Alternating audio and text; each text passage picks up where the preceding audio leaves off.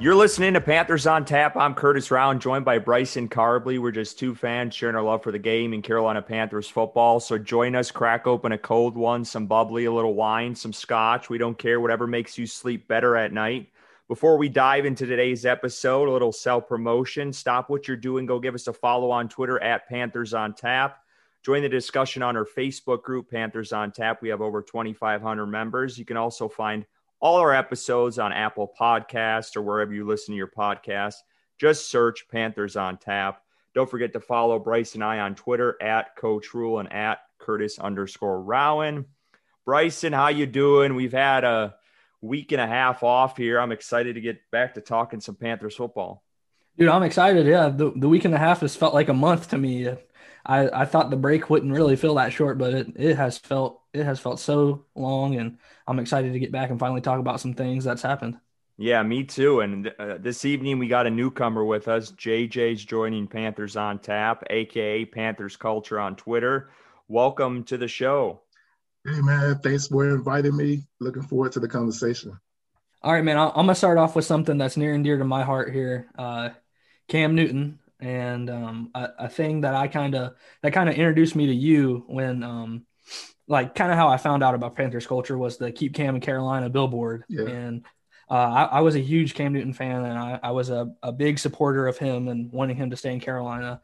And to this day, it still hurts me to even talk about it. But Curtis has kind of moved on more than I have. So what was the process like of getting that billboard? And then the second part of the question would be, how did you feel about the way things went down between the Carolina Panthers and Cam Newton? Oh man, this is kind of deep. Yeah. I haven't shared the story with a lot of people, but okay, I'm a big Cam Newton guy, right? And not just a football player, the guy and what he does off the field, how he influences, the lives, of kids in and around Charlotte and down here in Atlanta. I live in Atlanta. And so I kind of get both sides of who Cam Newton, the man, is. So the story for me began when, Cam had been injured in week 2, or kind of re-injured, because he got hurt in the preseason, then he got re-injured against Tampa Bay that Thursday night. And nobody had seen him. Kyle Allen was playing, and Kyle started out hot. And then all of a sudden the rhetoric around Cam Newton became, you got to move on from Cam. And I didn't like it. Anybody can go and search my tweets and see, how adamant I was against that frame of thought. But the more I talk to people, I actually know some people who know Cam, the more the writing on the wall began to spell that he was out. So I think it was around November. It could have been December. I can't remember. But obviously the Panthers came to Atlanta, and I'm a member of the Roaring Riot. And so I went to the Riot event that was hosted at Cam's cigar bar called Fellowship. Cam's brother was there that day, and I was able to talk to him for a second. And so it was Cam's brother who pulled me aside and said, "Hey, look, man. So, I heard you got a Twitter, a Twitter blog, type situation, Panthers culture." He was like, if you talk to the fans, he said, let them know that we want to stay in Charlotte. Cam wants to finish what he started. He wants to deliver a Super Bowl to Charlotte, to the Carolina Panthers. And I was like, damn, that's big, He was like, so whatever you got to do, go and let the folks in Charlotte know that we want to stay. And again, I forget what the date was of that game, but as soon as I got home, I came home and tweeted. You can look it up. I said, I just spoke to somebody close to Cam, and he said they want to stay. And so I was watching TV, NFL TV, one of the things I record during the day or something. And I think it could have been that, or it could have been like an Ian Rappaport tweet. It was something talking about Cam's future being uncertain in Carolina. And, and I got this stuff in the back of my mind of like, how can I, like express, that this man really wants to stay. I mean, I heard it from his brother, Cecil, And so I said, what? I said, the way they're talking about Cam, man, I said, they need to have like a poster like a big giant mural of Cam outside of Bank of America, kind of like they had one of LeBron James in Cleveland. And so, you know, I think some of the people on Twitter started talking about it. And then I was like, you know, maybe we should put like a billboard up or something, you know, and people was like, oh, you know, yeah, we should do that. And I was like, you guys serious? They were like, I'll put money on it. And I was like, oh, wow. But I didn't want to do it. You know, I didn't even want to be the person behind it. I was talking to somebody in the thread, or it may have been in a DM, but I was trying to encourage them to actually like, you know, man, if you put it together, I'll push it. You know, I'm just sitting here having dialogue. You know, I'm kind of talking trash, but, you know, like you guys are saying that you would really get behind it. And so, so anyway, the guy I was talking to was like, I don't know how to do stuff like that, man. And I was like, you know, in the line of business I'm in, I was like, well, I know how to do stuff like that. You know, so I'll start the GoFundMe, and then if you guys are serious, then we'll see where we can take it. And so I tweeted that, you know, that we were doing the GoFundMe. Jordan Rodriguez, former beat writer with The Athletic here in Atlanta, here in Charlotte, she reached out to me the next day, and she was like, I'd like to feature your billboard story in my notes. You know, and then I'm put it in my article, and she actually did that, man. And when she did it, like it caught like a lot of people's attention. I started getting donations from car dealerships in North Carolina and South Carolina, from businesses. The money just started flowing in, you know, and it wasn't just the businesses, it was like regular people like you and I put money on it. You know, and all of a sudden I saw where we had around like $1,200 to $1,400, you know, on the GoFundMe. And I was like, hold on, you know, I said, that's a lot of money. And I said, that might be enough money to actually have a conversation about it. And so I started calling around. I started calling around to all the billboard agencies in South Carolina and North Carolina to see if we could make it happen. And, you know, they were like, you know, it costs X amount of dollars in order to do it. And I was like, okay, I'm almost at that number. But, you know, the more money you have, the longer you can run it. And so I ended up working out a deal with, I believe it was Grace. I think they're out of South Carolina, but they had billboard space in both states. And we had to come up with a design. The first design I had, man, was really whack. You know, and then one of the local designers in Charlotte, like a graphic arts entrepreneur, reached out to me, was like, look, man, you know, this is something that my team was working on, you know, for something different. But if you want to use our font and everything, you can use it, you know, just, you know, tailor it to fit your message. So that's what we did, you know, had this team work, you know, and we, you know, came up with the Keep Cam and Carolina thing. You know, what's funny, it was a group on Twitter who had also did like a petition that was called the same thing. I don't know if you remember, there's a guy named Tate Marks. He's no longer on Twitter. At least I don't see him on Twitter. And then it was a Jay Draper, I forget the real name, Jeeper J. But they did like this petition not long before that was akin to the same thing. I don't know if it said Keep Cam and Carolina, but it was close. And they thought I was kind of like robbing their statement. I was like, nah, man. I say it's not, but so many ways you can say Keep Cam and Carolina besides Keep Cam and Carolina. But I was like, but, you know, I do recall you all doing something. And, you know, we all had that energy, man. And it was all out of love. You know, when I saw the people want to donate money towards that, the businesses in Charlotte want to donate money and then graphics and everything towards getting that done, I just wanted to make it happen. So, you know, I worked out a contract, you know, with Grace to get the billboard space. We was able to keep it up for like, I think 6 to 7 weeks. Had 2 billboards, and one off of I-77 going into Charlotte. And then the other was right there outside the stadium. And, you know, to see it actually happen from Atlanta, you know, I don't even stay there. I couldn't even see them myself. You know, people had to take pictures of them and send them to me. And so to make it happen remotely from Atlanta and to see it come to fruition, and then, you know, I wasn't expecting the attention that came from it. You know, obviously I was being called, you know, by like every local news network to be interviewed. I didn't take 75% of the people who called me. You know, I only talked to a few people. People thought I was kind of doing it to get some self, notoriety or whatever. Man, I didn't care anything about that. Like, when I started Panthers Culture, I said I wanted to give voice to the voiceless in the fan base. And I felt like there were a lot of people as fans of Cam Newton who weren't being heard in terms of, what direction the team was wanting to go or what we were hearing, where the team wanted to go with him. And the one thing I wanted to express with the billboard, and probably more so after I even, when people give their GoFundMe donations, they leave messages or they can leave messages. Man, if you would have saw some of the messages, the inspirational messages, that people left about what Cam meant to them, like, to me, that's what made me really want to make it happen. And so lost in that was like all the hoopla, because I think people didn't really get the sentiment that I felt that the people who gave felt, like the businesses and all the people in and around Charlotte and South Carolina and North Carolina, throughout the states, what they really wanted to show. And then outside of the Carolinas too, I got donations from all over, man. Like, there were Cam fans everywhere, people from Germany, like just different places saying, Cam made me fall in love with football.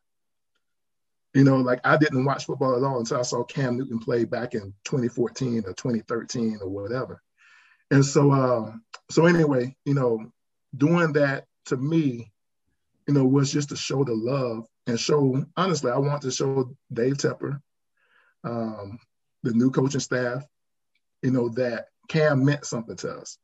So I didn't think for one moment that it would sway them, because I know how business works. I work in a cutthroat world myself, but I knew that they would see it based on where I put them, and especially when the sports media got hold of it, I knew that they knew. And one thing, there's two things I wanted to achieve through the billboards, and that was to let ownership in the front office know that Cam was important to Charlotte and to the Carolinas, and then two was to let Cam Newton know that he was appreciated. Because I know that if both of those things were achieved, then everybody was going to be happy. But if we couldn't get a change of heart from Dave Tepper in terms of keeping him, that Cam would at least know that he was appreciated. And so that was the billboard journey, man. It was dope. Sometimes, I've because of how last year went, I second guessed, doing it, or thinking I shouldn't have done it. But then I thought, one night, when Twitter was crazy, and I was like, you know what, man, I know why I did what I did, and I know why it got so much positive energy behind from the people who donated, and honestly, at the end of the day, a lot of people were upset, because I was able. I'm kind of like Curtis. I was able to flip the page kind of easily once he was officially out. And so people took that as, he's a hypocrite. One day he was putting up a billboard, and then the next day he was like rooting for Teddy Bridgewater. It's like, no, I was rooting for us in the middle of a pandemic and all the change that we were going through for us to want to win. And, we couldn't control what happened with Cam, but I felt like, with the billboard, at least from where I stood and, the people who got behind that we did everything that we possibly could think of to try to keep him. And, to me, it gave me that closure I needed to just move on, because I don't think there was anything that JJ could do, anything more to make that situation go different. And so yeah, man, it actually gave me that closure that I needed to move on when it was time. And, last year was Teddy and this year is Sam, and I'm trying to keep the same energy, for both situations. So it's been interesting though. Hey man, I'm glad you did it. I'm glad we got the lowdown on that and the breakdown, because that was awesome. I was trying to tell people along the way, but people didn't want to hear it, but it's cool. I know why, I say we, not just I know why we did it.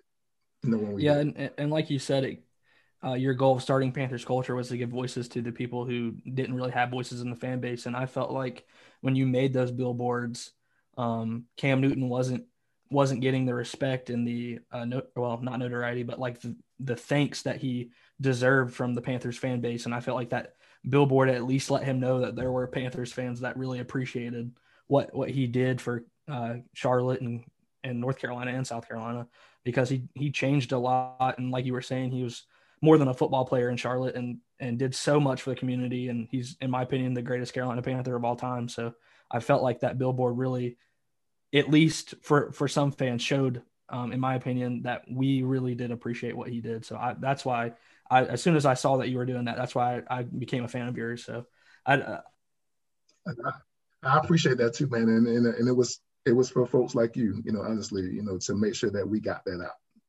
One thing I took away when Ron Rivera left, and I thought really stuck out of that final press conference, was, when he got here, you knew of the Panthers, but the outside of the state, there wasn't that big fan base for them. And then once they got Cam and they started this role and went to the Super Bowl and stuff, jerseys were popping up. People were talking about him in restaurant. And I'll never forget when Ron Rivera said, and that's the one thing that Cam, I think, brought relevancy to the team and made this team relevant, and people respect them around the league. And that's the one thing I'll miss. So. And so, like you're right, man. I was interviewed by The Ringer. There was a documentary that they did. It was like a 5 or 6 part documentary, about Cam Newton. And during that interview, a lot of the stuff that I said was cut out, but it was talking about that.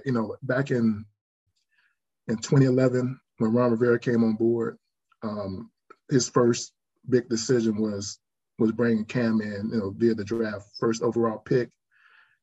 And so all the success that Ron experienced, came, with Cam as his QB1, and it wasn't just Cam, it was TD who was already in place.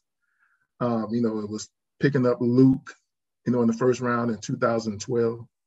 That defense that Ron built was really outpacing the offense, for the first few years of his tenure. But what Cam brought to Carolina was energy. Growing up in rural South Carolina, like I said, an hour south of Charlotte, Charlotte was always a city to country folks, but in terms of the media, I don't think NFL media paid attention to the market, to the Charlotte market, but Cam and his energy, made all the cameras point to Charlotte. Once they were able to see, his end zone celebrations, him, giving footballs away to children, after every touchdown, and just, especially during that 2015 year, the world was able to see Cam Newton like on another level. And it made the NFL NFL media, I think, just take notice to what was going on in Charlotte. And they established the culture. The first thing, little known thing, and I tweeted it when I first started my account. When I was sitting around thinking about Panthers culture, like even before I even had the name, I draw, and I like sketching with like oil pastels and stuff like that. But this was my first time using the computer to like draw something with. The first thing I drew was Cam Newton, like as a representative of Panthers culture. And so because I identified who the Panthers were and how they were viewed as Cam, and he wasn't the whole team, but I lived outside of Charlotte. I lived in Washington, D.C. I lived in San Antonio, Texas. I lived in Charlotte, in Charleston, South Carolina. I lived here in Atlanta. And whenever you talk about the Carolina Panthers, during Cam's time, the first person that comes up is Cam Newton. And so yeah, man, like he was, the first thing I could think of when I was trying to just envision what Panthers culture would be. And so, yeah, they established it. Cam, but Ron, I want to give him his credit, because he was part of it too. I think he mentioned, like you said, something about there was no Panthers gear in any of the stores when he first showed up, but a couple of years in, like now all of a sudden, all these places would, carry Panthers gear and, just Panthers memorabilia and stuff like that. And so they were all instrumental, but Cam was the catalyst. And yeah, for me, I didn't answer this question before, Bryson. Man, it hurt. It hurt, to see how they moved on from Cam. I remember seeing the tweets, I think it was like March 16th, March 17th last year, and just kind of waiting to hear what was going to happen. And I remember the tweet that came out that said that Cam had been, taken to a local doctor here in Atlanta, and they had declared that he was healthy. But at the same time, the rumors came out that they were interested in Teddy. And I was like, what? Well, hold the hell on. Which one is it? You know what I'm saying? Like, how is Cam healthy, but we're moving on? And so I was confused. I was hurt. Honestly, for the first week or so, I was just like everybody else. I couldn't make heads or tails of it. I was trying to make sense of it. The Teddy thing made logical sense.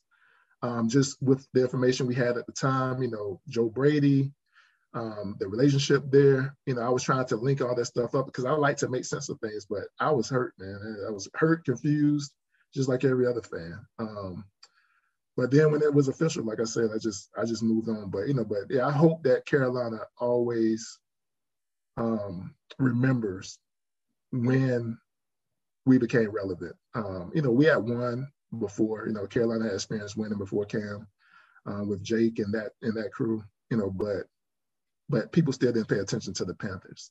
They didn't pay attention to Cam, made them pay attention. And so that's going to be part of our struggle moving forward, is establishing an identity that's not based on this superhuman figure on the football field, and and establishing an idea that's built on the collective football team. And so I'm hoping that they can achieve what they envision. They've gotten off to a good start. But we'll probably talk about some of that later, man. I'll ramble, so I'll let you go.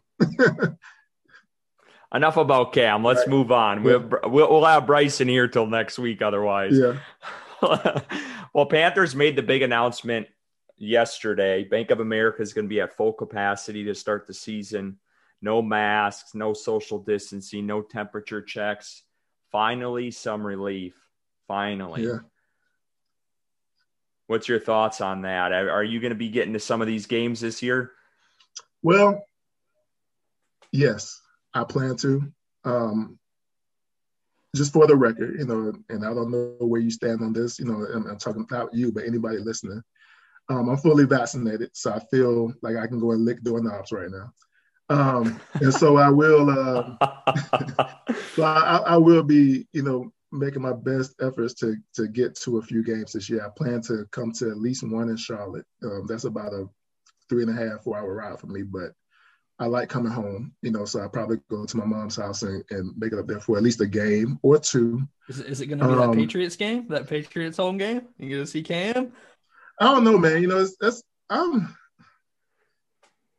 I don't want to be in a stadium where Panthers fans might be booing the fact that we sat Cam. Yeah, that's true. It's kind of it'll throw me off a little bit, and a part of me wants to be there for the energy, but honestly, I didn't like watching Cam play last year. There were some games that, where they played in prime time, where it was like the only thing going, and I kind of felt like I just had to watch it. I didn't have an excuse not to watch him. But it's hard watching him because, you feel like he belongs to you. And so I can't imagine the man that just created the culture that we just talked about.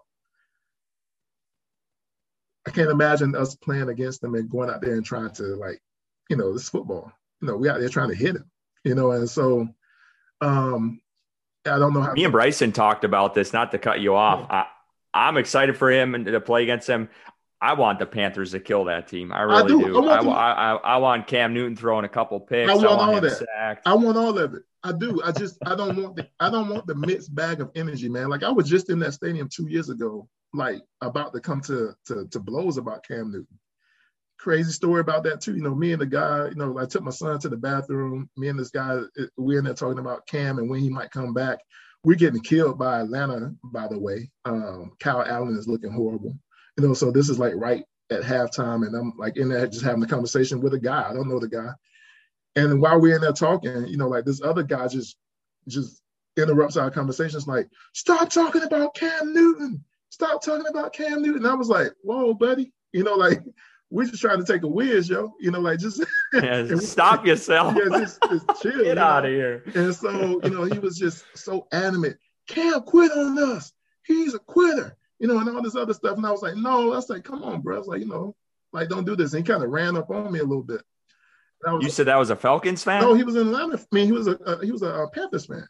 A Panthers fan. Oh, yeah. You just wait and see. We're gonna get Matt Ryan next year. We're gonna get Phillip Rivers, and we're gonna get Matt Stafford. We're gonna get somebody besides that loser. And I was like, man, but you're supposed to be a Panthers fan. Like we're having a conversation about getting our starting quarterback back, and you're in here, like about to come to blows, because you want to, like do anything but get Cam Newton back, and don't want us talking about it, and I'm like, this is crazy, and so, Charlotte, the Bank of America can be a weird place to be on Sundays, just on a normal Sunday against a normal opponent. I can't imagine what it's going to be like the day that Cam is back, and we're in there trying to figure out how to feel, so long story short, I have it on the calendar as a potential game just because I kind of want to feel the energy, but then I don't want to feel the confusion of it all either. I mean, and you're right, Curtis. I want to stump them. I want every win I can get. And I don't care if Cam throws 3 interceptions at any of that to get there. But I want everybody to celebrate that we're doing that. If you're wearing a Panthers jersey, if you're in there with Panthers gear on, I want you to be happy, that we're winning. And I don't want this mixed bag of emotions about the fact that we did it. Like I want to cheer as if, we're beating anybody else. And if for some reason, it's probably me paying too much attention to the Twitter sentiment. I just feel like there's going to be a lot of people in there rooting against us, while wearing our colors. And so that's the part I don't know if I want to be part of, but we'll see, man. Definitely a plan to get to at least, hopefully, 3 to 4 games. The crazy part, I will miss the layup here in Atlanta because I'm supposed to be out of town that weekend. When they come to Atlanta. I was about to ask you that because Curtis and I are coming. That's the away game we're going to is the one in Atlanta. So I was going to ask you if you were going to be there or not. But I would have. It's my daughter's birthday. I think that's like Halloween weekend. And we're supposed to be in New York. And so I was bummed when I found that out. But I'll see what else I can make it to. I might go down to Tampa. That'd be a good one. Yeah, we might have to wear. I believe I got a Jonathan Stewart jersey, Bryson. If you can find a number 3 jersey, we could wear that there on Halloween. It will be golden. Who's wearing number 3? Is it Will Joe Greer, Charlton? Right? No. No, Will 7 is Greer, isn't it? Oh, yeah. Will change. He was 3. But it's Charlton now, I believe, unless he changes number. Hey, Bryson, everyone's changing their number. I can't keep up anymore. Bryson, go ahead and get that Joe Charlton jersey, man. All right, yeah, I'm gonna cop that punter jersey. Yeah, I mean, hey, look, it might be the safest jersey to have. Day 2 of OTAs, and Matt Rule said today, and he kind of slipped out. Matt Rule likes to throw little, things that he's not supposed to be saying in press conferences. He does that a lot. Today he said Brian Burns got to clean up on his shoulder. If I'm looking, he had a shoulder cleanup in the off season. Then he also spilled the beans that Jeremy Chin also had a procedure on his knee. They were both in red jerseys today. Let's just talk about those guys, their impact, and what do we see out of them? Are we concerned at all? I mean, I'm not personally, but I'm just curious what your thoughts are with that announcement today. I could go on that. I remember going back to last year, and even when we drafted Jeremy Chin, there was some talk about, some injuries he had suffered in college.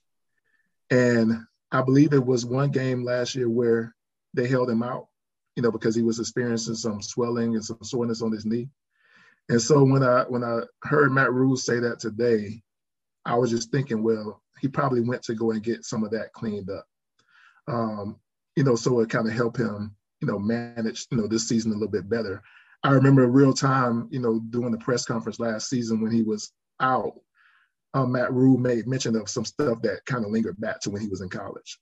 And so I'm thinking there was some stuff that probably didn't really get addressed fully.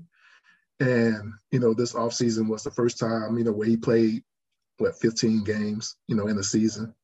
And that injury probably flared up on him, and he probably, went to, some specialists, and they said, look, if we can remove these things and clean this up, then you should experience less of that inflammation in the future. So I'm just speculating, but I'm thinking that's what that was about. And we saw the injury to Brian Burns, I believe, real time against the Packers, if I'm not mistaken. He was chasing down Aaron Rodgers. And so I think he mentioned it was a shoulder or something. He kind of gestured toward his shoulder. Yeah.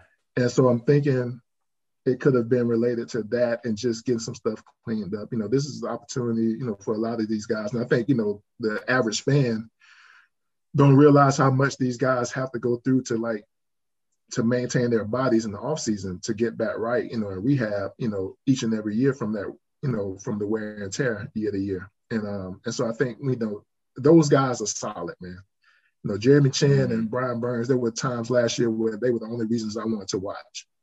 And so all of us, I think we can all say that. Just praying that they did something to make a difference, and so, yeah, I think they're solid and they're probably good to go. And they're just probably just being, precautionary and saying, hey, look, y'all showed up. Thank you for showing up. You're leaders, hold it off until July, And so I imagine they'll get some work where they can, but otherwise he's probably trying to keep them as fresh as they can be so they can come in during training camp and be healthy. Yeah, I think it was more of, I think a lot of the stuff, like a lot of the cleanups that they get on their knees or whatever, is like routine maintenance, is getting your oil changed every off season. And that's what I think it was. I think they're both, fairly healthy, and they're definitely going to be ready to go for the season, and hopefully as healthy as they've ever been. So yeah, like I said, I just think it was kind of some routine maintenance there. Yeah, and I was reading on Twitter today that some people were saying it looked like Brian Burns bulked up a little bit this offseason. Yeah, that might be a knock for him. Is he's quick off the line, but some of those overpowering some of these bigger linemen, that's something he needs to work on, and his strength and power. So that's good to see if that's the case. I mean, I'm not there, so I don't know, but I did see that online today. So that's some encouraging news as well, because that guy's special already, and you add some, more strength to him, and he's just going to even get scarier. So yeah, that was my only question mark for Brian when we drafted him. I always knew he had that freaky speed and bend and length, but I think, when he was drafted by Ron Rivera was scrutinized a lot for not playing him more. And even I scrutinized Ron for not playing him more as well, but I think Ron was. We all did. Yeah. That guy was only on special teams. My goodness. I know, but I think it was because he wasn't stout. I don't think he could really, like control the edge, or maintain the point of attack, like what Ron probably expected of his end or of his edge. We have a guy like Mario Addison who was similar size, but Mario is stout. He's strong. Bruce Irvin. Those guys are proven vets. They know how to control the edge. We were getting ran through in 2019. And so I think Ron probably saw Brian as like a liability because of his size or lack thereof. And like Matt Rhule said today, he's such a freak athlete that it's probably hard for him to just put on weight because of how he's built, but you're right, the stronger he gets, the more scary he's going to get. So if he can put on and keep on about a good 10 to 15 pounds of muscle and power to add to his speed, man, he's going to be a scary cat. So yeah, that was some good news. I'm always happy to hear that he's put on some pounds and put on some muscle. And the only thing I fear when people put on weight too quick, as a person who's gotten over the athletic hump, is when you add weight really quick, then your joints and stuff start reacting to that. And so, as soon as I started lifting weights and, tried to play basketball with that, then I started having problems with my meniscus and stuff like that too, and because now you find out issues with other areas. Yeah. Where you put more strain and stress on your joints, then it's used to carrying around and being explosive with, and now you're trying to be explosive with another, 10 to 15 pounds of upper body mass, and all that stuff matters, man. And so as long as he's doing the right things, as he's putting on weight and gaining strength, then like in terms of making sure that his joints and everything is still pliable, we'll be good to go. Well, again, we got JJ here with Panthers Culture on Twitter. Again, thank you so much for joining us. Matt Rhule he's known for not holding back at press conferences. He called out Teddy at the end of the year. He did when Teddy blew that, the 2 minute, right before the 2 minute snap in the ball. He called him out after the game. Today, I thought it was interesting. He was asked about Sam Darnold, and he said Sam Darnold needs to get better. And I think that was kind of a push to, this guy's new here and we're going to hold him to a high standard, and they know he's young and they know he needs to grow and learn. But I just thought that was interesting, coming out second OTA practice and you come out of the gate and, put a little pressure on the quarterback. And I kind of like that because I feel like they were a little loose with Teddy last year to start. But I mean, maybe I'm wrong on that. I mean, I think you're right. There are two examples I can give you for Matt Rhule and how he reacted last year that's consistent with what he did today. Last year, I think around week 1, or right before the season started, they were asking him about whether DJ can be a number 1 receiver. And he was like, well, he's going to have to get a lot better. He's going to have to improve on those, and do those things that number 1 receivers do to be called the number 1 receiver. And, we as fans, we hype a lot of these guys up. They can have one good year. We're like, oh yeah, they might be the best wide receiver of all time of Panthers history. It's like he's coming for Steve Smith because he had 1,000 yards, and 4 touchdowns. Retire about 10 jersey numbers. Yeah, too, right away, right? Nobody can wear number 12 again.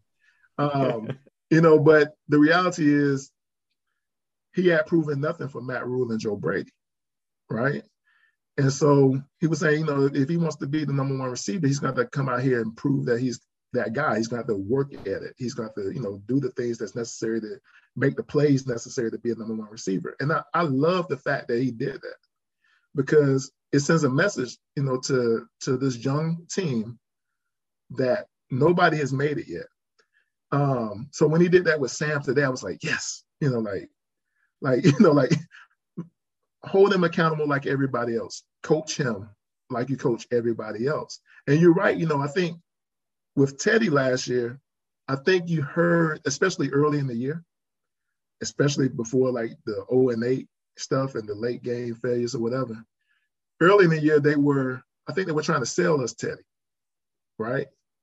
I think they wanted to do some of even the same good point. The same stuff I was doing on Twitter. Like I wanted people to get excited about Panthers football. I didn't want to be sorrowful the whole year. I mean, we were at COVID. Like football was all we had. And so the worst thing for me was like, on Twitter every day, everybody was like, oh, Teddy sucks. Teddy sucks. Like we hadn't even taken a snap yet, And so I wanted to hope that Teddy could be something different than what we had seen in Minnesota. And then, spot time in New Orleans. And so it's easy to do before somebody actually starts playing, right? Because when they start playing, then they write their own story, right? So before they play, you could tell somebody like, the guy's super smart, he's cerebral, he can make all the calls, he can make all the checks at the line of scrimmage, he can do everything, all the stuff that I knew Teddy could do as well, but when they start playing, when it goes right, then you can say, see, I told you. this guy's smart. He made the right play. We won the football game because he made the right plays, and he kept us moving, moved the chains, got us into scoring position. We scored, But when it doesn't happen, then you can't keep saying that it's not his fault, right? And so I think for Matt Rhule, honestly, I think after we got over the hump of the season and we realized that we weren't going to the playoffs, that we weren't going to have this miracle season, I think he became more of a realist about who Teddy was. And then, that Minnesota game was just bad, man. And it was bad to watch, but it was also bad, I think, for their relationship. Because after that game, when Teddy was asked about what happened on that DJ play, that call that came in late, and they tried to adjust and they ran the play and DJ flashed open, Teddy threw the ball behind him, and then to compound that, he came down and injured himself. And personally, I still think we should have won that game because defense shouldn't have given up a touchdown in a minute. But then, to come down and drive. Jeremy Chin had 2 touchdowns. Come on. I know. I said we should have won that game regardless, But after the game, that press conference where Teddy, kind of brought up the fact that the play came in late, I think threw the coaches under the bus. And I think that was the end for Teddy. And I think Matt Rhule, if you go back to last season and look at his press conferences, after that week, he became much more of a realist about Teddy Bridgewater. And so, but it's good to see. And I think that's a lesson learned for him too, with Sam. It's like, look, I'm not going to say anything, extra glowingly positive about Sam Darnold until he shows us who he actually is. Right now he's in the building phase. He's trying to build up his knowledge of the system, and he has to come out here and work on that every day. And we'll see who he is when the bullets are live. So I think that's how he's going to approach Sam Darnold. And I think that's a lesson learned from Matt Rhule, after dealing with Teddy last year. Yeah, Matt Rule's definitely still learning. The process of being a head coach in the NFL last year was really weird. It was his first year in the NFL, and he had COVID going on. Like he said earlier, this is his first OTAs he's ever had. So yeah. He's still learning stuff, and I think going through it is going to be good for him, and he'll learn. So I kind of wanted to transition to this year's number 1 pick for us, Jaycee Horn. There was a video that came out, I believe, 2 days ago of him. I think PJ Walker threw the ball, and then he undercut the receiver and picked him off, and then Imaginary took it back for a pick 6. But Jaycee Horn looks good. When the pick was first made, I was upset because I wanted Justin Fields terribly bad in Carolina. I thought he was the next Cam Newton for the Carolina Panthers, but I've gotten over that, and I'm excited for Jaycee Horn. I think he's going to be a solid player. What do you think about him, JJ? Well, I'm from South Carolina, so I watch a lot of South Carolina football. I'm not a Gamecock fan, but whenever they're on, I'll try to watch them because we have local guys, who go and play there. Like Shi Smith, receiver that we drafted in the 6th round, he's from my hometown. And so whenever I could catch the Gamecocks, I would watch to see if I could see Shi play. But while watching Shi, I would see these other guys play. And the best thing about watching Jaycee Horn in college is that you didn't hear his name get called for the wrong reasons, because people rarely tried him, and nobody made big plays against him. And there's this guy on Twitter that I follow. His name is Eric Crocker. He's somewhat of a draft scout, I guess, but he specializes in cornerbacks and wide receivers. And so every year he kind of calls out who he believes are the top cornerbacks coming into the draft. And he's been on point for the last few years. And he called out Jaycee Horn early. I was more of a Surtain guy between the corners, but I felt like it was a position of need. But I remember him saying that Jaycee Horn was probably the top cornerback in the draft. And so it made me start paying attention to JC. even more because I was like, could we draft him? You know, like, is it possible? But, you know, like you, during the draft, you know, the sequence of events that led to the 8th pick, I was like, I wasn't imagining that Justin Fields would be there. And so when Detroit was on the clock at 7, and, you know, it was like Sewell and Fields, I was like, man, are they going to draft Justin? Like, are we going to get a left tackle? You know, like I knew that we couldn't lose at that point. And so, like, when I saw them draft Penei Sewell, I was like, oh my God, it's happening. Man, I went live on Twitter. I tried to go live. You know, I have been telling my wife, you know, because we're here in Atlanta. And so the biggest thing for us was the local people were wanting to draft Justin Fields at number 4. So my wife's coworkers and everybody around us was, you know, saying that it's Justin Fields, it's Justin Fields. So when Pitts went to them, I was like, well, he's not going to Cincinnati. And then I think Sitz was Miami, and they picked Waddle, I believe. And so I was like, oh my God, you know, like, here we are. So like, I had a premature celebration when Sewell was picked, and I was just waiting to share the moment on Twitter. Like, my whole family's looking at me like, you really going live right now? I was like, yes, I want to share this with the Panthers Twitter. And man, like, and then watching, you know, like, you always get that little pop-up tweet from Ian Rappaport or somebody right before like it's announced. And I looked at my phone and I said, oh my God, they picked J.C. Horn. And my wife was like, oh, I'm so sorry, baby. I said, let me get off live real quick, you know, so nobody would see that. And, but I was hurt, you know, I was hurt for like maybe like 6 or 7 seconds. You know, I was like, oh my God, like, we really didn't pick him. Like, why is this happening to us? You know, and then I was like, but J.C. Horn is good though. Like, he's good, he's solid. You know, I was trying to like make it make sense. And after it settled down, man, like, I was like, okay, JJ. You know, because, you know, Vincent Richardson and I don't know if you know Vincent, but he's with, you know, We've had him on. We've had him on here. You know, so Vincent's like, you know, he's like into this draft stuff heavy, man. So we did this Scout in the Culture podcast this year. And one thing that he and I had talked about, and I don't know if it made the air, you know, but one thing that he and I would talk about is, you know, what the team thinks about these top quarterbacks.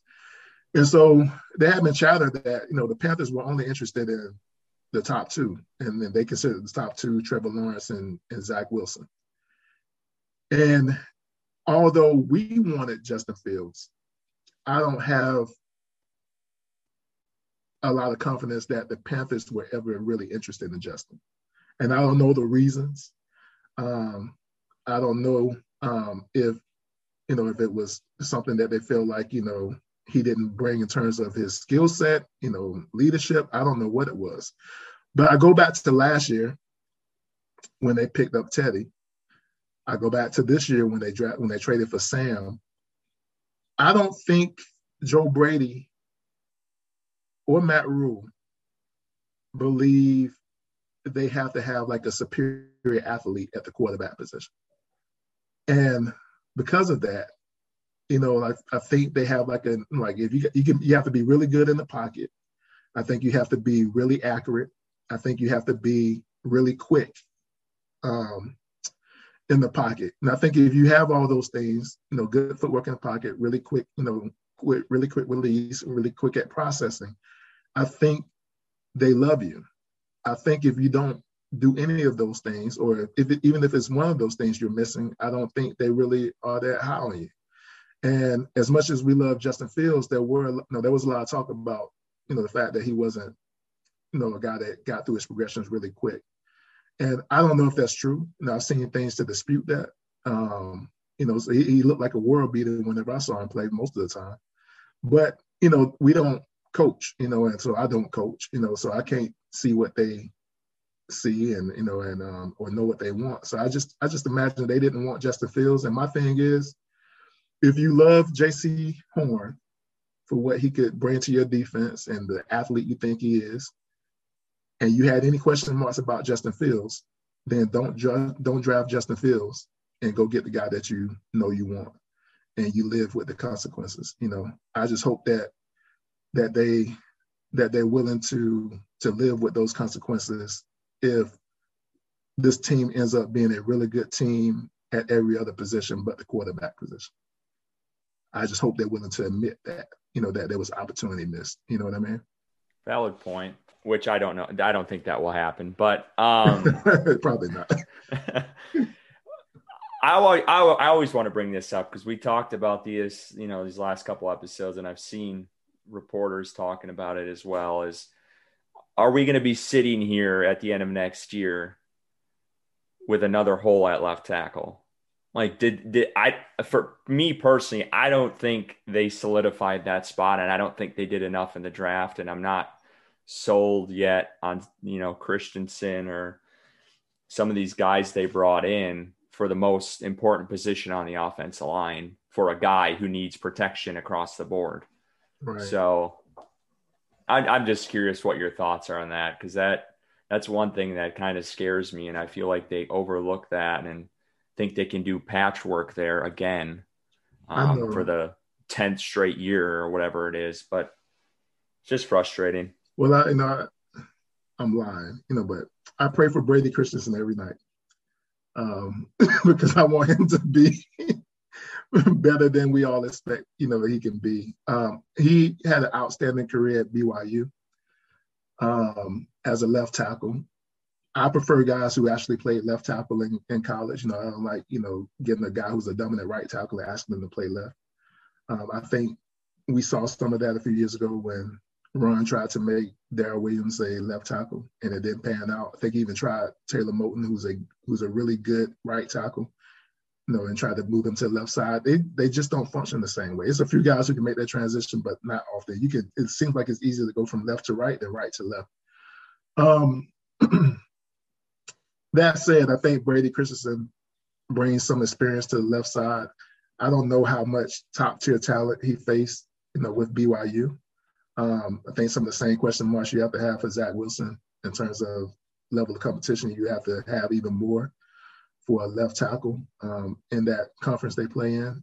But he had the highest pass grade of any left tackle in football per PFF, which we don't like PFF, when it's discrediting or invalidating somebody that we love. But, I'm always on board with good grades when there's somebody that's on my team. And so I'm hoping that translates.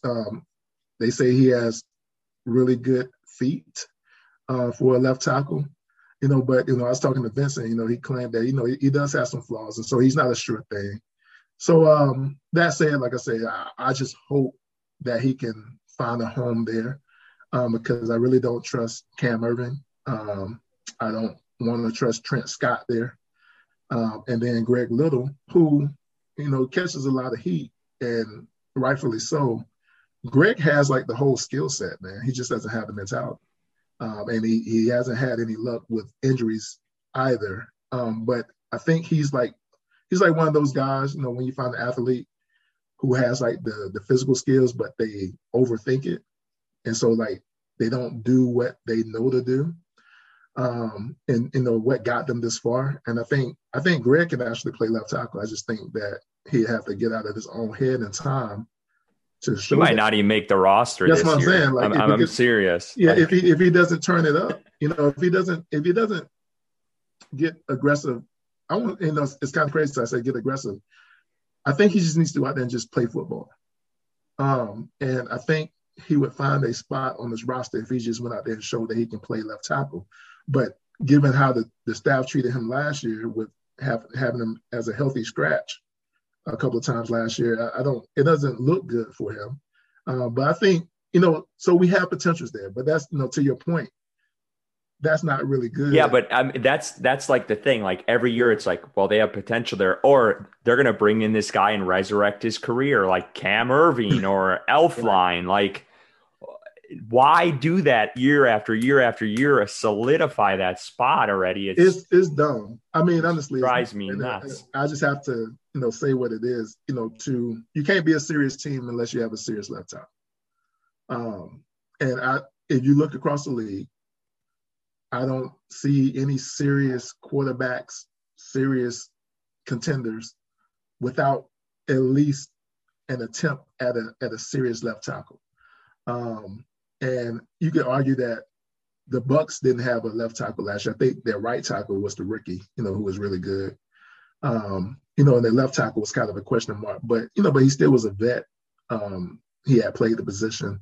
We haven't even had anybody on that level for years. And so yeah, I mean, right now it looks bad. And I'm not overly optimistic about that position. So honestly, I hate to say it, but we just have to wait and see. Yeah, I'm excited for Christensen. I like the pick, and I've been kind of more optimistic than Curtis about this whole entire offseason with the quarterback move and the pick, except for the first round pick. He was definitely more accepting of that than I was at the time. But yeah, I mean, I think he has a. But why do they? Because rookie minicamp, they had Christensen playing guard and center and trying out all these positions. If you think he's a left tackle and you're confident in that, why the hell is he trying all these other positions out? Like, that's a good point. I don't know, man. You know why? The reason I think is because before they got to the draft, I think even before free agency, Scott Fitterer's biggest thing was, versatility across the offensive line. Oh, Matt Rule preaches that every freaking day in a press conference. Position flexibility. I get that. And so I think they want to see, if you can't do the thing that we brought you here to do, can you do something else? And so if Brady Christensen gets into training camp and Brian Burns and Hassan Reddick are like murdering him, and he loses confidence, and they feel like, well, we'll be better off with Cam Irving out there or Trent Scott. Well, can we use you at right guard, or can we use you at left guard? Can you snap? I don't think they want him to be a center, but can you be a swing tackle? I think they need to know what else he can do in case he's just not ready. Because at the end of the day, like, these guys are still rookies, and to put that much pressure on them to like come out and be day one starters in year one, is especially for a third round pick. That's not necessarily optimal, so it'd be great if he can earn that. I want to see him as our left tackle because it would make our draft look impeccable, but is it realistic? It may not be realistic to expect him to start in year one, at least in week one of year one. And so, so I think we need to be patient with a guy like Christensen, and, just see, if he can get in and earn his keep, and hopefully he does, man, because otherwise, Sam Darnold, for as optimistic as I want to be, if he doesn't get protected, if he doesn't get his blind side protected, it's going to be a bad offensive year. I think I'm going to have nightmares about what you mentioned of Brian Burns and Hassan Reddick going against Christensen in camp. Hey, you know what?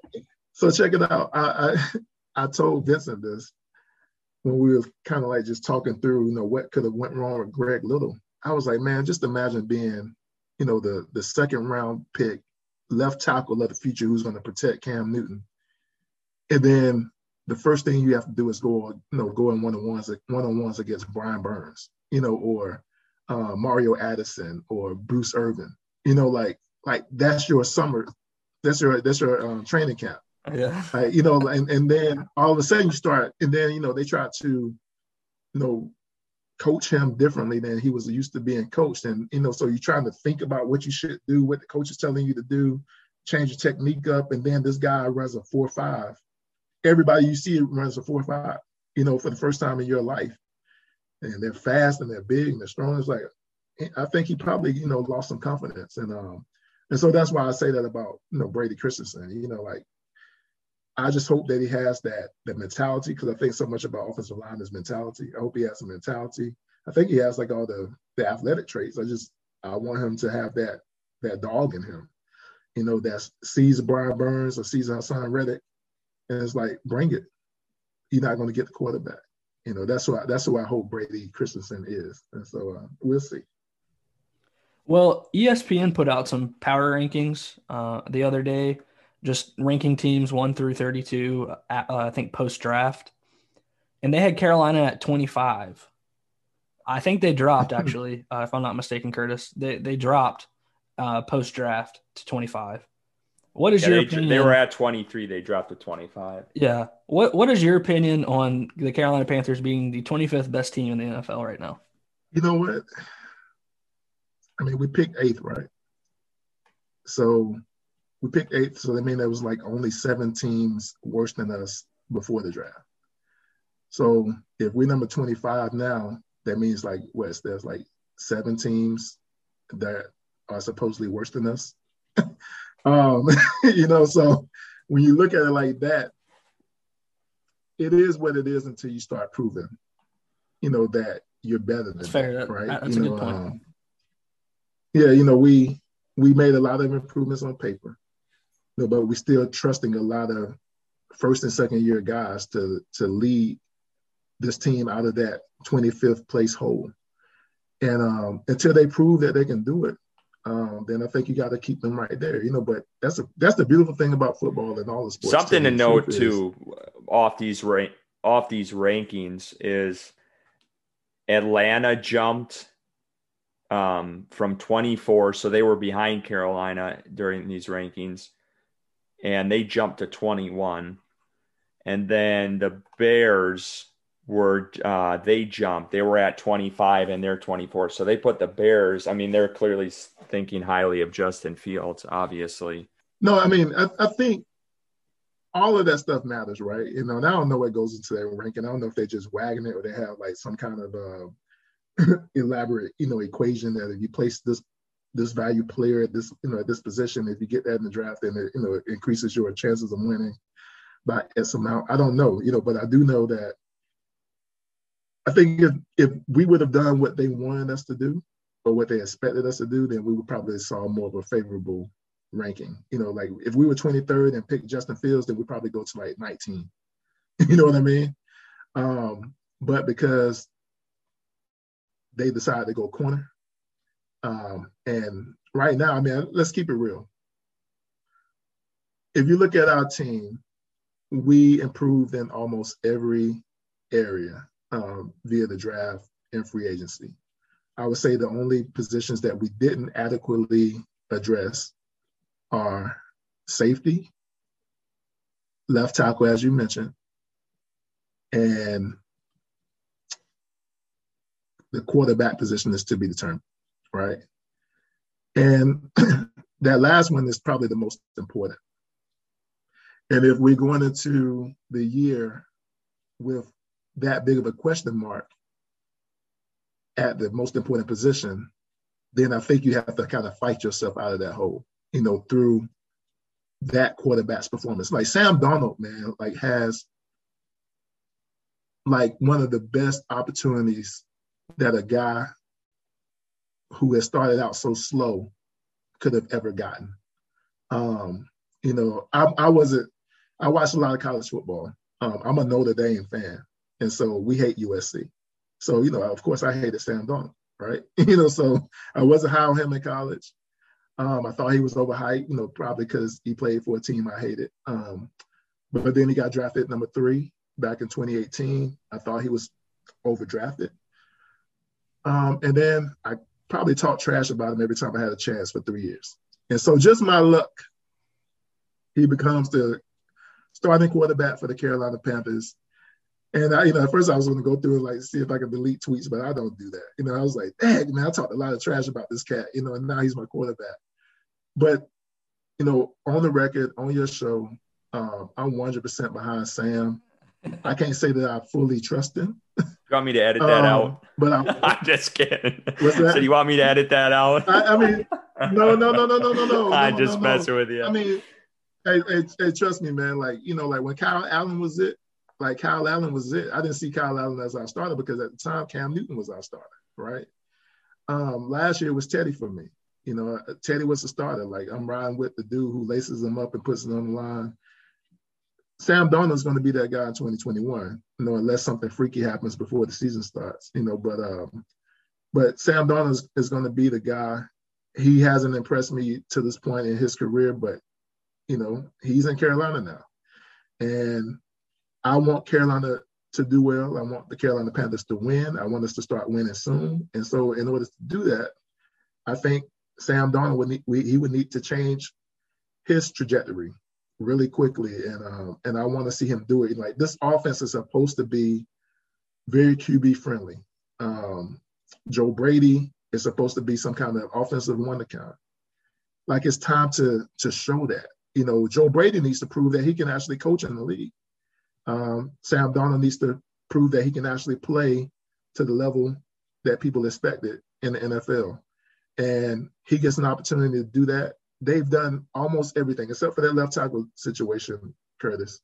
They've done almost everything to ensure that he can be successful. Getting Christian McCaffrey back 100% healthy is like thing one.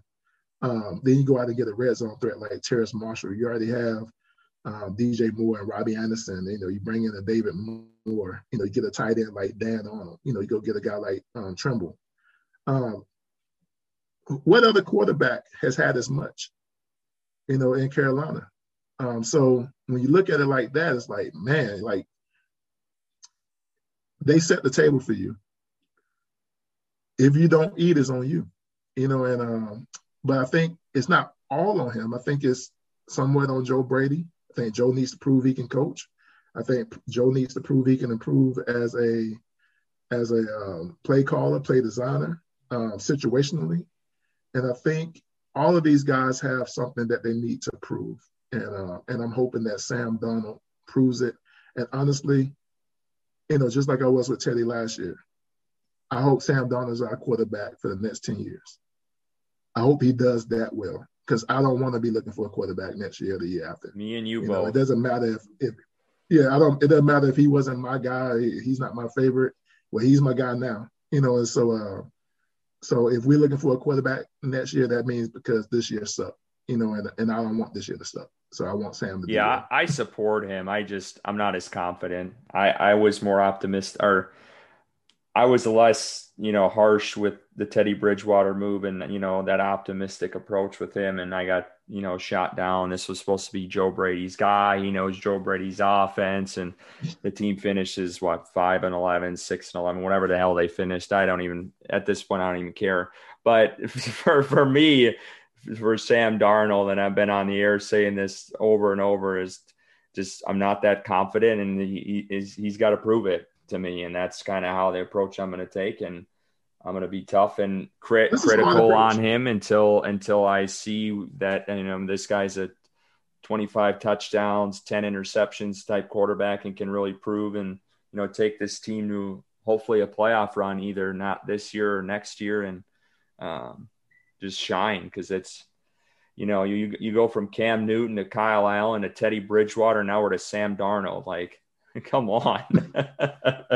We're definitely regressing on paper for sure, you know. And but I'm the type of guy, you know, that I believe energy matters with everything, right? You know, probably too much, you know, but I do believe the same thing I believe for Teddy last year. I think, you know, when these guys come into a new situation, you know, everything is new for them too. You know, we look at these players as if, you know, like they're made of Teflon, and like the sentiment and, you know, the energy around them and the support around them doesn't matter. You know, they should just be able to come out and perform. I think that's easy for a guy who's like really established and, you know, and settled, and, you know, his reputation is already established in the league. But when you have a guy who's really trying to prove themselves and they're young, I don't think we really factor in the pressure that they feel as players too. And I know that might sound weak from a fan standpoint, but, you know, but I'm a man, you know, and I'm an older man now, you know, and I've been through some things myself, and I know that transition is hard, you know. And so when these guys transition to these new situations, you know, a lot of people are looking at them and almost waiting for them to fail. I think sometimes as Panthers fans, especially since Cam Newton, I think we're so eager for the quarterback to fail because we want to justify how we feel about what they did to Cam. And we, you know, Cam was an MVP at a point in his career, you know, and it's kind of one of the things where, you know, once an MVP, always an MVP. And so you had some guy that you believed in wholeheartedly. And even when Cam played bad, we believed in him, right? But these other guys play bad, it's like, oh, you suck. I can't wait to replace you, you know? I don't want Sam Darnold to start out the season. Let's say he starts out the season 0-2, completing 55% of his passes, 2 touchdowns and 4 interceptions, right? It's just 2 games. Like there's time, for him to kind of correct some things. It's still a new offense for him. Still things he needs to adjust to. And I don't think it would be right to just write him off if he starts out the gate slow. We can't say, Sam Darnold definitely can't be a starter at Carolina. Definitely can't be a franchise quarterback in Carolina because he starts out 0-2. Or he starts out bad, whatever. It's just, we have to give people time to acclimate to the team, acclimate to their players, get timed up. I mean, I know that the OTAs is for that, the training camp is for that, preseason is for that. But sometimes it just takes longer than that. And, the one thing I hated, the worst thing about what happened this year with Teddy for me, and then if you guys follow me on Twitter, that I was really rooting for Teddy. I'm cool with moving on from him, 100%. I just believe if he was any other quarterback, I think it would have been good to see him get a second year in the offense, a full off season. Like they didn't have any of that last year, but we expected a better performer than what we received. Sam gets that this year, so we should expect a little more, but not much more. And if he doesn't have a great 2021, then I still think they should bring him back in 2022 and see if he can improve on it, because now you've invested in it. Like, don't give us another starting quarterback in 2022. I don't want to see that, And so that's why I'm rooting for Sam, man. That changeover stuff, it starts making your team, your organization look like a joke after a while. And that's why, the Cleveland Browns had the bad rep that they had for so long, because, what was the big running joke for them? It was the jersey with all the different names on it, right? If Carolina isn't careful, we end up being a little joke franchise just like that too. And I don't want that. Like even Jacksonville Jaguars, when Blake Bortles was bad, they probably stuck with him too long, but still, like he had more than 1 year to see if he could do it, so give our guys more than a year. Cam was here for 9 years, and Teddy came in for a year. I think he should have had at least 2, but he didn't. Now you brought in Sam to replace Teddy. Give Sam more than 1 year.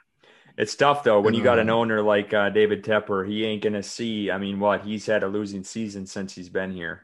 That's tough to David ask out of him. Tepper is really good at making money, and I respect that man for making all the money that he's made in his life.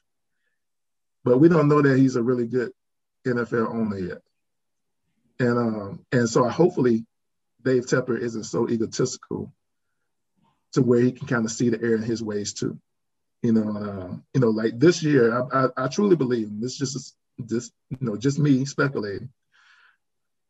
I think they knew that they want to move in a different direction from Teddy as far back as, the Minnesota game last year. I can't confirm that, obviously. I don't know. But when Tepper came out right after the season, he basically said, you got to get a quarterback who can take you there.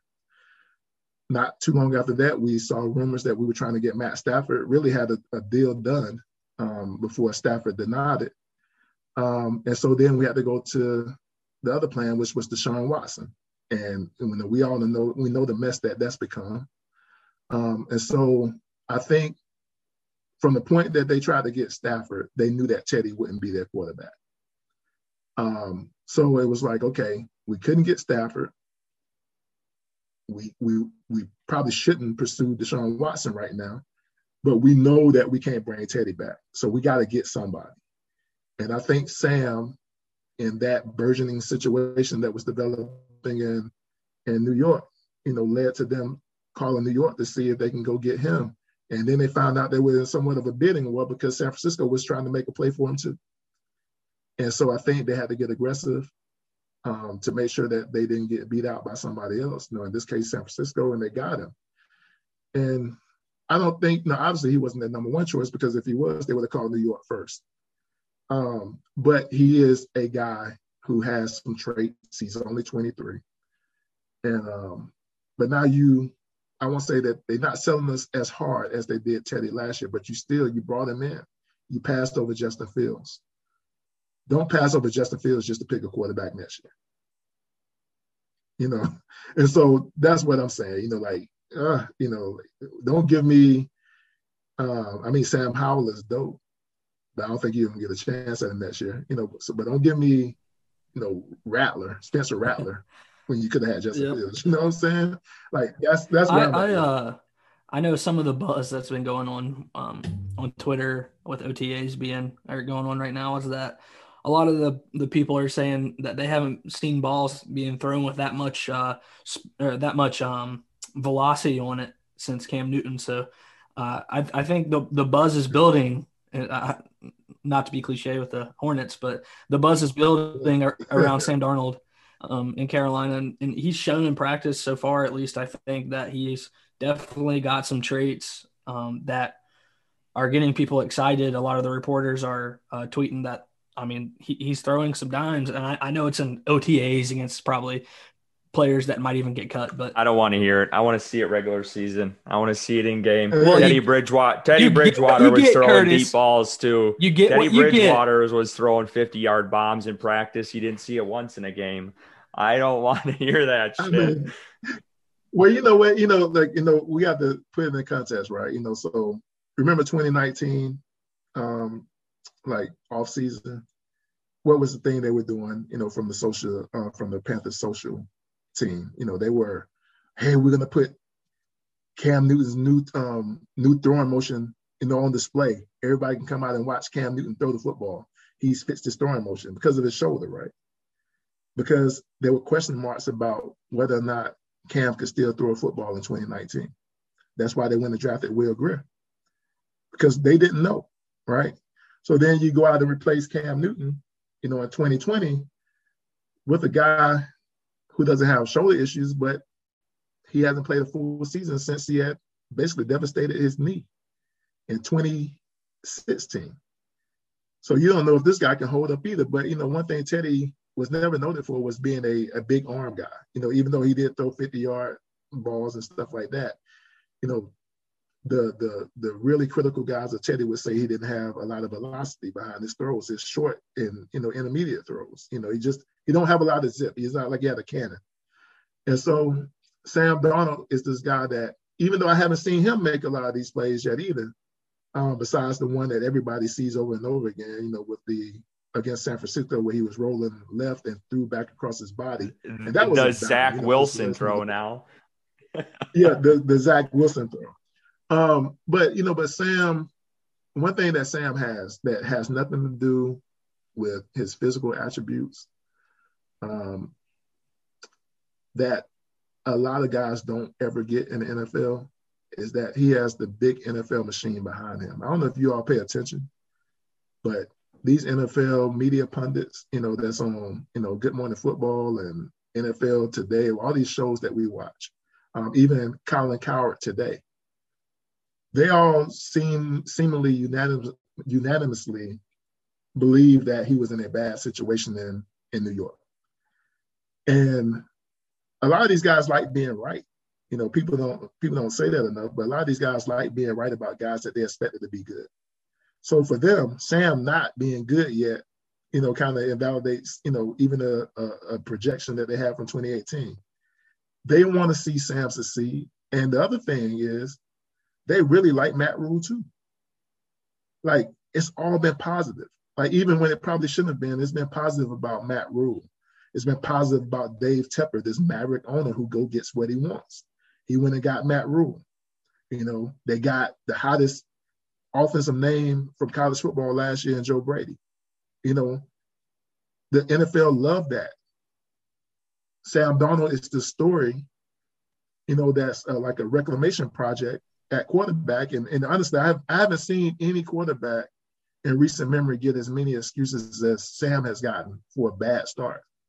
And so it tells me that they want Sam to succeed. That's why I say, he's in a really, really, really good situation, because any improvement that Sam makes this year is going to be magnified by 10, because they're going to say, see, we told you. It was the Jets. It was Adam Gase. It was the bad organization. It was bad coaching. It was a bad setup.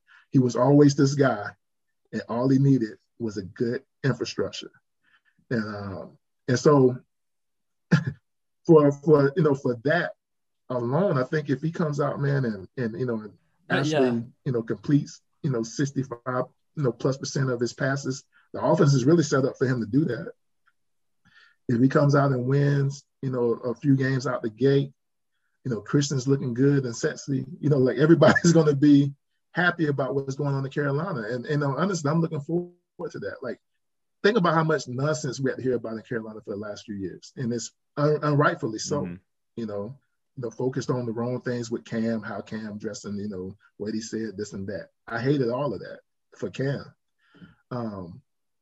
But, it's just, they're just focused on football. Mm-hmm. And right now, it's going to be a feel-good story. And people don't realize how much narrative, is, the NFL is built on. Like, they're built on stories. Sam is a good story waiting to happen. And so it's on him, though. It's on him to deliver. But it's set up. Oh, yeah, the ball's in his court. That's for sure. Yeah. Yeah. Well, let's end on this. I got one more ranking, and then we'll end this thing. Is you brought up Pro Football Focus before in their rankings, so we got to bring up the DJ Moore. That's had a lot of fans fired up on Twitter. They came out the wide receiver rankings, best 32 in the league. DJ Moore wasn't on there. Robbie Anderson wasn't on there. I just want to get your take on it. I mean, I was out on Twitter. I think it's bullshit, but I just want to see what you thought. And I do like PFFs. I like their stats. I'm not so keen on, individual ESPN power rankings and Mel Kiper's draft grades and whatever, all that other garbage. But I'm just curious what you thought of that. Well, I mean, I think it was wrong for him not to be in the top 32, clearly.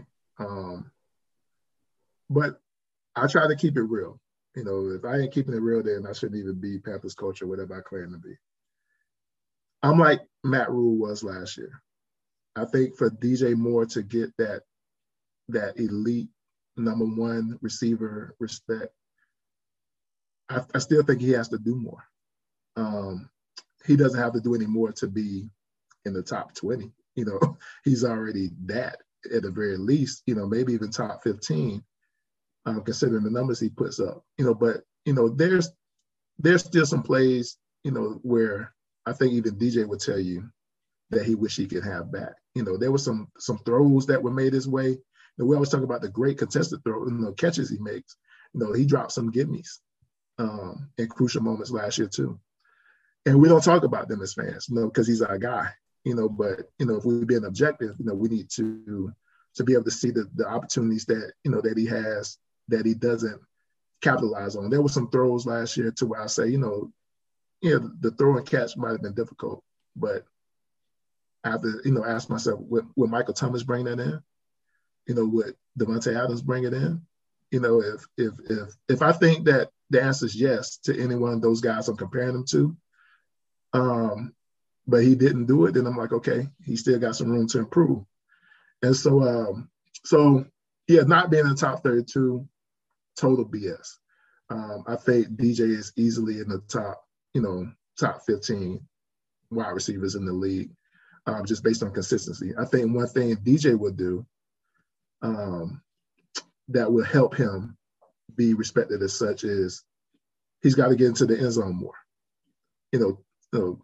Chicks dig the touchdown, bro. And so, it's one thing to catch a ball. It's one thing to get run after the catch, things that he does really, really well. And he makes big plays, but he has to be in the end zone more. And unfortunately, much of his career, he's played with a gimpy Cam Newton, Kyle Allen, Will Greer, Teddy Bridgewater, and PJ Walker. So I mean, if you remove Cam Newton, then it's kind of like how DeAndre Hopkins was for the Texans for the first few years of his career. He has this hodgepodge of arm talent throwing him the football, but he's expected to produce at a high level with that. So I think for DJ, right now it's Sam Darnold. And we haven't seen Sam produce any 1,000-yard receivers either. Single-handedly. And so we really got to hope that Sam, is the quarterback that DJ needs to help him legitimize himself as the number one wide receiver. And not just for PFF and, the people who talk football. DJ is due a contract, man. And so, they're not going to pay him number one receiver money if he can't make the top 32 list for PFF. So that's his business. You know what I mean? So it's going to behoove him to really come out there and show out. He has to hope that Sam Darnold and he have a great rapport, great chemistry, because all that stuff matters in football.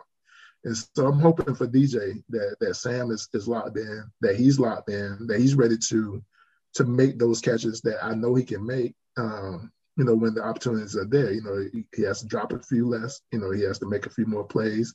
And, as great as he is, with the ball in his hands, he's going to have to do something a little bit more dynamic more often. And I think when he does that, then, you'll see him get the respect he deserves.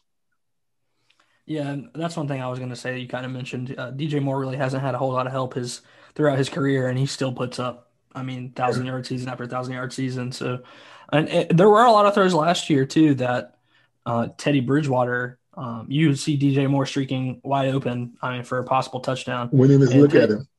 Yeah, wouldn't even look at him. So there were those last year. He did have some drops too, but there were also, to counterpoint, there were also the ones where he was wide open and didn't get the ball thrown to him. So yeah, that was the thing I didn't like about Teddy's game. Teddy's conservative to a fault. If the play is designed, they gave, to me, I hate saying they gave him too much responsibility at the line of scrimmage, but I think they kind of did. Because, Teddy's job, I don't know if you all remember this, but Matt Rule said they would give Teddy, Matt Rule or Joe Brady said they'll give Teddy like 5 different plays to go to the line of scrimmage with. And based on what he saw in the defense, he would make the call to the play that they wanted to run. He would do all that at line of scrimmage. So a lot of people complained that we weren't snapping the ball until like a half a second left on the play clock, because he was making so many adjustments and line shifts and all the things he needed to do at the line of scrimmage. And I think Teddy kind of plays football like we play Madden. If you show me this look on defense, I got an audible that I'm going to call, and I know who I'm going to go to, and I'm going to go to him regardless. I'm hitting X regardless. You know what I mean? We hit that tight end across the middle. I don't care what you're running. Yeah. I don't care I see what you're in. I ran motion. Your guy didn't follow me. You're in the zone. I know where it's going to be open at. I'm going there. And I think Teddy plays the quarterback position just like that. And I think we saw those plays, because everybody was so quick to go to the cut up right after the play was missed and was like, man, you seen this guy? Like, DJ was wide open here. Like, for Teddy, we saw it because we have the advent of, of replay and, film and everything else. I think for Teddy, it was like, okay, they're in this defensive alignment. They're in man. I know if I call this play, this guy's going to be open. That's my guy. And so what we saw is they call height. Teddy finds this guy. He hits it for a 7-yard completion or a pass breakup. And then on the other side of the field is DJ Moore running scot-free because he didn't anticipate that. He had in his mind, I got to go here. I'm not going to scan the field, to see who's going to break open on the other side. If I wait another half a second, I'm going to where I know my read is. And I think he missed a few opportunities like that.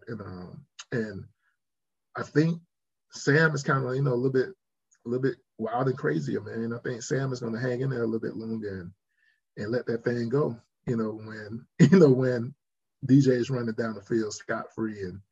And I think that might be the difference, is that the one thing that made Teddy trustable is that he would make the right play all the time, right? At least that's what you thought you were getting, even if it didn't turn out well, even if it ended up being a tip interception or just an interception. He was doing what he thought he was supposed to do. But sometimes the play is the play that if you wait just a little bit longer, it's going to open up. And I think Sam, although he hasn't shown that he definitely has that thing in him. I think he has like, more pocket. I want to say pocket awareness because I think Teddy does have that. I think he has more pocket mobility, and that may buy him the extra half a second he needs to be able to hit DJ 40, 50 yards down the field. And so to me, at 23 years old, those are the things I look at and say, okay, I hope that he brings that to the table, and at 23, be 24, whenever. I think we have time to see him develop into that. So yeah, to me, that's the difference in the guys. I don't think they're all that different talent wise. I would give the edge. Like honestly, if we had everything the same, talent wise on the roster, and you had to draft Teddy Bridgewater, Sam Darnold to lead the team. I think how we built today versus last year, I would go with Teddy. Because I think, it's kind of like it's more of a guaranteed thing, at least on paper. But if I'm looking at how this team grows together in the future, Sam probably is the guy.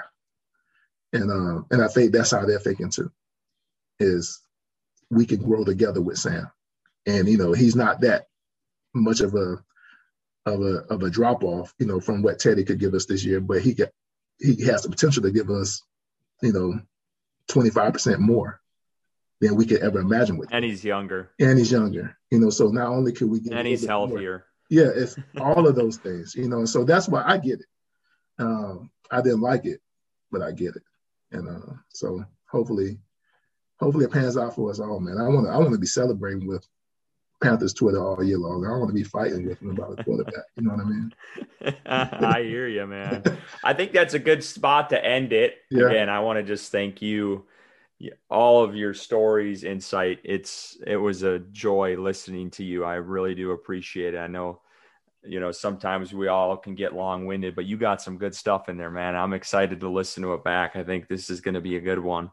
We do appreciate it. Give JJ a follow on Twitter at Panthers Culture. Again, just pleasure to have you on, and we'll definitely try to get you back if you want to return. Yeah, thank you, JJ. Absolutely, man. Oh, yeah. No, thank you for having me on. People don't get this, and I know it probably is going to sound like a straight lie after hearing me for the last hour and a half, but I don't like talking a lot. I like tweeting more than talking. I'm not a natural speaker, but it was cool. Thank you for having me on. For sure, I'll be willing to come back on. I like chopping up about football. It's one thing I do like talking about. And so, thank you guys for thinking enough of me to have me join your show. Yes, sir. Absolutely. Thank you again, man. Well, you'll be returning. Don't worry about that. All right, man. Thanks for listening to Panthers on Tap podcast. You can catch all our episodes every Thursday on Apple Music, Spotify, or wherever you listen to your podcast. Go give us a follow on Twitter at Panthers on Tap for all your analysis and breaking news. And of course, our giveaways that we will be doing throughout the off season and season. And as always,